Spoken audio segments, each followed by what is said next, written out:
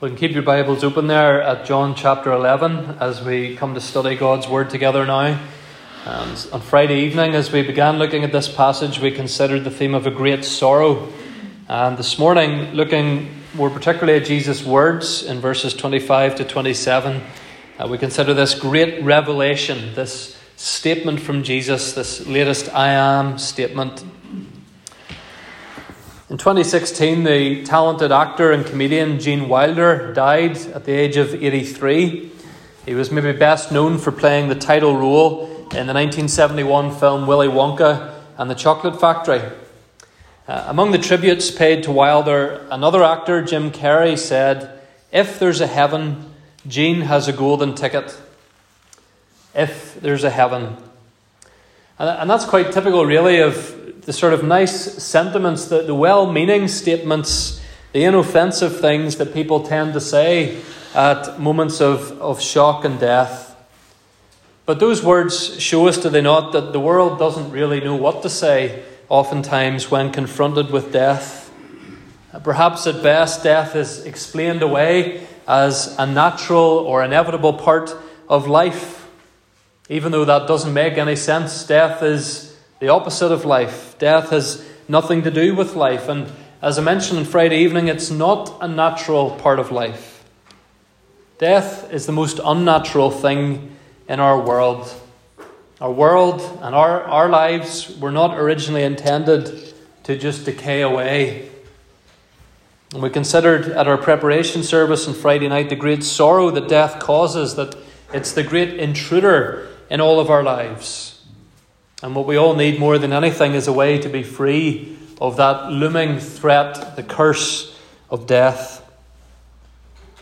And so with that in mind, isn't it wonderful to read the words of the Lord Jesus in John 11 verse 25. I am the resurrection and the life. Whoever believes in me, though he die, yet shall he live. And everyone who lives and believes in me shall never die. Those words are not empty sentiment. That wasn't Jesus just trying to find something nice to say in a difficult moment of grief. This is a great revelation. Jesus revealing something about himself in this time of great sorrow. And indeed what he reveals to us here is in many ways you could say the heart of our faith for those who follow Jesus. That in the face of death we believe that Jesus offers everlasting life. I want to think about these words that Jesus uttered to make three observations about them. First of all, Jesus' words provide comfort but also challenge. Jesus' words provide comfort but also challenge. Doesn't it tell us something about the love of Christ for his friends and for his followers, that so many of the most important things that he said, they come when he is speaking personally and tenderly to people he loves. When Jesus says here, I am the resurrection and the life, he's not standing in a classroom. He's not just speaking to a bunch of theological students, really keen academics. He's speaking to a close friend as she mourns the loss of her brother. Martha is a believer in the Lord Jesus. That is absolutely beyond doubt. She has firm and strong faith. But Martha's faith also needs to grow. And it needs to be challenged, even in the midst of grief. And that becomes very clear as we look carefully at the interactions between Martha and Jesus in these verses. The first thing she says to Jesus when he arrives in verse 21, and no doubt there was great emotion in her. She's in the midst of grief and mourning. But she says, Lord, if you had been here, my brother would not have died. Verse 21. But even now I know that whatever you ask from God, God will give you. And it's almost like Martha doesn't quite know what to ask of Jesus. She sort of says, whatever you want to do or whatever you think is best, that will happen. God will do it for you. But there's a limit to her faith here. Martha believed that Jesus was the Son of God. She believed he was powerful and able to help. But she thinks that it's too late for him to help this side of Lazarus' death. If you had been here before Lazarus had died, then everything would have been okay, but it's too late now. In verse 25, Jesus makes his great revelation to Martha. He says, I am the resurrection and the life. And notice he then asks Martha a challenging question. Do you believe this, he says. And she replies in verse 27, Yes, Lord, I believe that you are the Christ, the Son of God, who is coming into the world. Now that is a terrific expression of faith from Martha. That statement is to be commended. She's to be commended for that strength of conviction and faith. And in the original language there, when she says, I believe, it has the sense of a settled conviction. That Martha has come to this conviction. She is firm in it. It is long settled in her mind. She is committed to what she believes. But nonetheless, her faith has limits. Look what happens when Jesus commands in verse 39 that the stone covering Lazarus' tomb be rolled away. Martha intervenes. She says, Lord, by this time there will be an odour, for he has been dead 4 days. That doesn't really suggest that Martha expects a miracle to come here. Jesus says to her in reply in verse 40, Did I not tell you that if you believed, you would see the glory of God? Jesus is challenging Martha here in love, as a friend, as her Saviour, but challenging her nonetheless. He wants her faith to strengthen. He wants her to reach out and grasp hold of this great revelation that he has made. Can't say I've ever done a huge amount of rock climbing, but from what I see or understand of it, big part of rock climbing is you need to find firm footholds. If you want to reach up, swing up your arm or your leg to a higher point, you need to be firm where you are. You need a firm foothold before you can reach higher. And Martha has a firm foothold in her faith here, but she hasn't yet reached for that higher ground, we might say. And you could say as well that Jesus hasn't arrived in Bethany just for Lazarus. He's come for Martha as well. He's come to comfort Martha, but he's come to challenge her and to see her faith strengthened.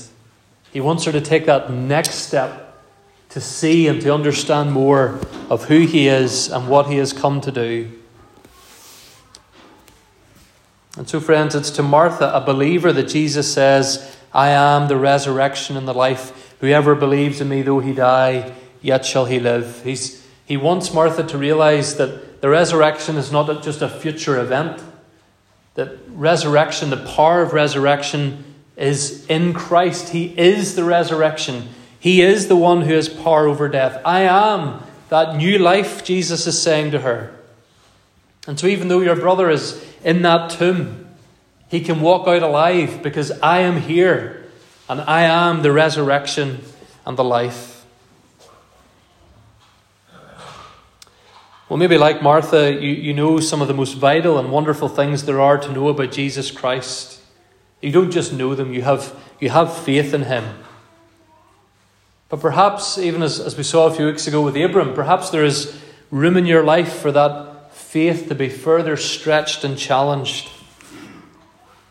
Perhaps like Martha, at times we don't even mean to perhaps, but we unwittingly limit Jesus in our thinking. We limit his power and authority to certain situations or problems. I can rely on him for this, but not for that. He's able to help me here, but not there. Martha assumed that Jesus couldn't do anything for her. He couldn't help at a graveside. Where do you assume that Jesus can't help you? Boys and girls, do you think Jesus doesn't hear or see what goes on in the corridors and classrooms of your school, that he can't help you with what goes on there? He does see those things. He can help you there.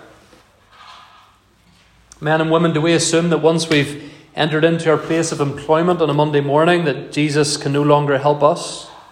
That he doesn't care as much about what goes on there as what goes on here on the Lord's Day?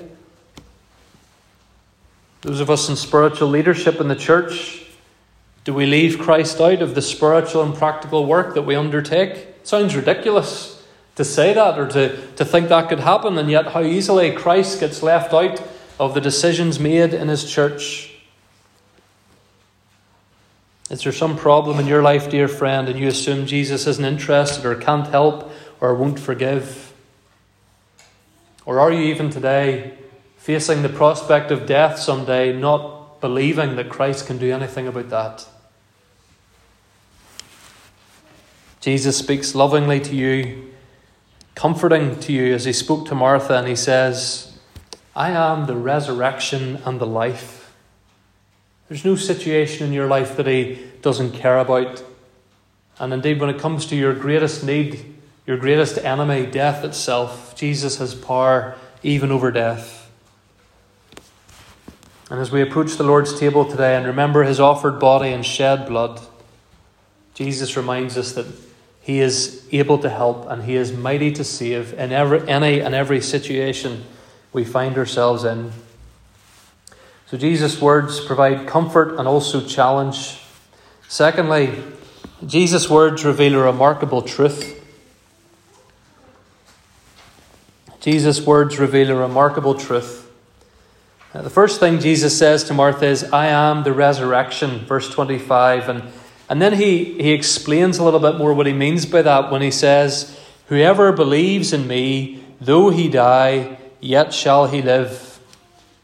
So whoever believes in me, Jesus says, yes, they will physically die one day. But through faith in me, they will rise from physical death on the last day. Martha had a belief in that last day, that resurrection day still to come. And Jesus says that it's through faith in him that resurrection will come about. That's the case for those of us who have loved ones today who have gone on to glory. That through faith their souls are with Christ and they're waiting for Jesus to resurrect their bodies. They're in a different state of existence now. Their bodies are in the ground, but their souls are with Christ. And Jesus' words to Martha emphasize that it's through personal union with Christ, if we are in Christ and he is in us, that one day our bodies will rise again from the dead and be united to our souls. So he says, I am the resurrection, that Jesus Christ can physically raise us from the dead, raise our bodies from the dead. But Jesus also says to Martha that he is the life, the life. And he explains that a little further in verse 26 when he says, everyone who lives and believes in me shall never die. Now, what does he mean by that? We've just heard him say that he is the resurrection, that those who die, yet shall they live. And then he says, whoever lives and believes in me shall never die. And we think, well, how do we square those things up? What does he mean when he says, everyone who believes in me shall never die? Well, he's speaking here, friends, again, we considered it briefly on Friday evening, but he's speaking of our spiritual resurrection, which has already taken place if you're a believer this morning. Paul says in Ephesians 2 verse 1, you were dead in your transgressions and sins, spiritually dead though physically alive. But if you're a Christian, you've already been raised from the dead, spiritually speaking. You've been born again. The Holy Spirit has placed new life in you. You have a new heart with new desires to love and worship and serve God. You're not the person you used to be. That old man, that old person is dead. And a new person is alive in you forever. And having come alive, that person will never die again. Some of us struggle to understand this because we've been Christians for maybe our whole lives or as long as we can remember, which might mean that we haven't seen any kind of a dramatic, sudden transformation in our lives. We've grown up knowing the Scriptures, we've grown up attending worship, and at some point we professed faith and became members of the church. But for someone who is saved later in life, maybe after many years of living in total rebellion against God or in some kind of obvious rebellious sin, when they become a Christian, there are drastic changes to their lives. There can be no mistake. There can be no debate about it. There is a new person there. What once was dead has now come alive. But whether you've been a Christian for as long as you can remember, or you became a Christian later in life, friends, it's the same for both. What once was dead has now come alive. And that soul that is redeemed, that soul that has been regenerated, that spirit that has been made new, it will never die. Yes, our physical bodies will die. So Jesus says, whoever dies, yet shall he live. Our physical bodies will die. Yes, outwardly we are wasting away, Paul says in 2 Corinthians 4:16.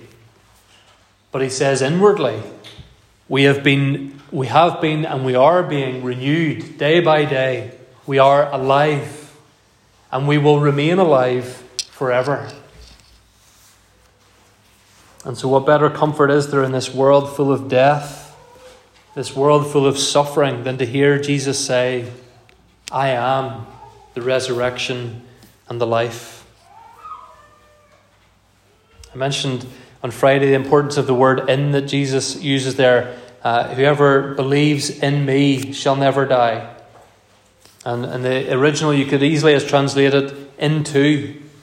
That if you believe in Jesus Christ, if you've had your sins taken away by him at his crucifixion, you are in him. You have entered into him. He has entered into you, spiritually speaking. The resurrection and the life are in you and will never be taken away from you. Paul says in Galatians 2:20, it is no longer I who live, but Christ, the resurrection, the life, who lives in me.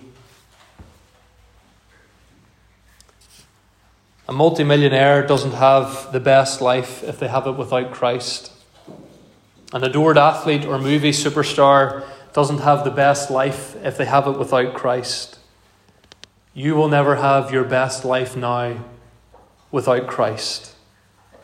Because no matter what we achieve, no matter our possessions, no matter our bank balance, no matter our prestige or respect, death takes it all away. But Jesus is life. He is the resurrection. And life in him begins now. If you cry out in repentance and faith to Jesus Christ, you begin to experience resurrection life. We're still waiting for it in its fullness. We're still waiting for that physical resurrection. But your soul has already been raised to new life. And so Jesus can say, everyone who lives and believes in me shall never die. Sickness can't end resurrection life. Any kind of suffering cannot end resurrection life. Even physical death can't end resurrection life. In fact, physical death only ushers us into a new phase of life as our souls, made perfect, go to be with Christ and to wait by his side in heaven for that physical resurrection still to come. And so, friends, as we come shortly to the Lord's table, it reminds us and points us towards these things. It reminds us of our union with Christ. That as we take bread and wine into our bodies, that as it were, they become united with us. It's a picture for us of how we are united with Christ.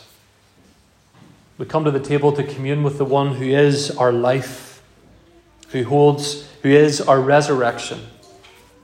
We can remind ourselves that the life we have with him via the sacrifice of his body and blood, that life will never end.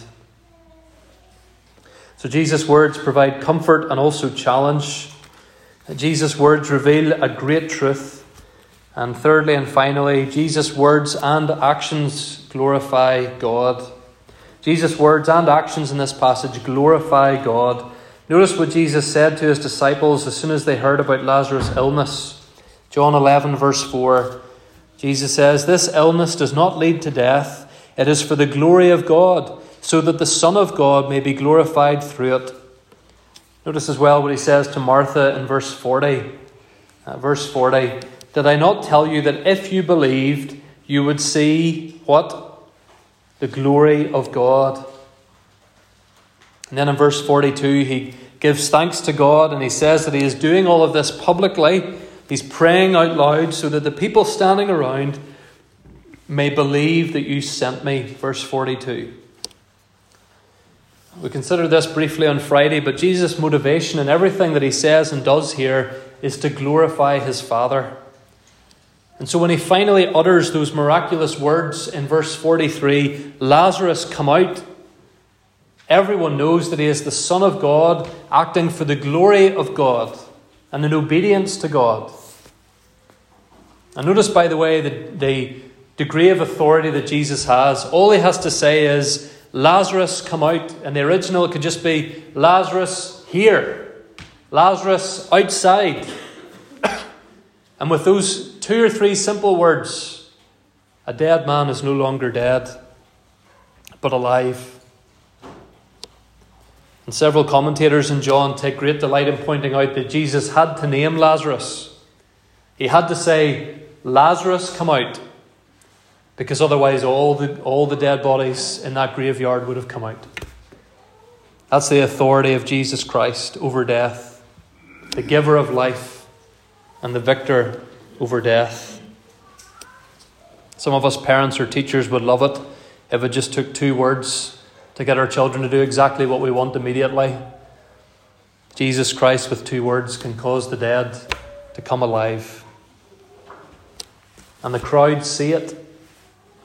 And they heard Jesus' prayer, and they know that his chief concern here is that God be glorified, that the men and women around see and believe that Jesus is the one sent by the Father, working according to the Father's plan, demonstrating the love of the Father for sinners. The word glory there, Jesus talks about wanting to glorify the Father. The word glory can sometimes sound a bit vague and a bit theoretical to us. We hear that word used a lot, perhaps, in the course of prayers, Bible reading, preaching. The word glory really means a weightiness, the significance or importance that someone or something holds. And so when we talk about someone getting the glory, we're saying that they're getting a weight of recognition. They're getting a weight of words spoken about them or good attributed to them that they deserve. They're getting a more than ordinary degree of attention or of praise or of respect given to them for whatever it is that they've achieved or whoever it is that they are. In our culture, that tends to be celebrities. The world's most celebrated film stars will be gathering, I think it's this evening, and getting glory in the Oscars award ceremonies for their work in film. People will be celebrating their talent and gushing over what they've done and what they've achieved. Friends, no one deserves more praise, more glory than God, Father, Son, and Holy Spirit. The one who planned our salvation, the one who sent the Son. Through him the world was created, and who has authority even over death itself. And Jesus here in his humanity gives God the glory. He doesn't speak these words or do this miracle to show off, to impress anyone in a sort of a superficial sense. Jesus does what he does here to prompt men and women around him to worship God, to revere God, to trust in God, to repent of sin, and put their faith in the one who is the resurrection and the life. To whom do you give the glory? Who or what do you revere? Who or what gets your time? Who or what is your spouse most likely to hear you getting excited about? Who or what do you daydream about or make time for?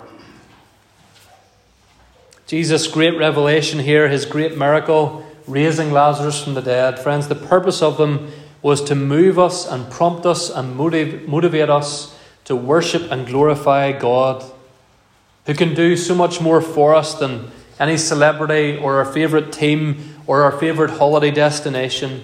He deserves our worship, the one who can conquer even death itself and give us life. And as we close, just notice Jesus' question again to Martha at the end of verse 26. Do you believe this? Do you believe this? Jesus said to her, I am the resurrection and the life. The resurrection made personal and tangible. To believe in life after death, he says, is to believe in me. The question Jesus asked to Martha is the question he asks of you and I today. Do you believe this? Do you believe that Jesus Christ is the resurrection and the life? Do you believe that he is exactly what you need today? Jesus has proven to us that he can meet all our needs, not just by raising Lazarus, but by raising the dead, by rising from the dead himself. Jesus' resurrection was even greater than Lazarus' resurrection. We'll think more about why a little bit later on. But part of what I mean by that is that Lazarus had to die again someday. It's a strange and sort of a sad thought, isn't it? That this man rose from the dead, but he died again. He's not with us on the earth anymore. His body succumbed again to death. Jesus died and rose and will never die again. And he has risen in a more glorious body than the body that Lazarus rose in John 11. Jesus has risen in that glorious resurrection body that is now impervious to the slightest cut, never mind to death itself. And the Bible is very clear, friends, that Jesus' resurrection is a guarantee of our resurrection.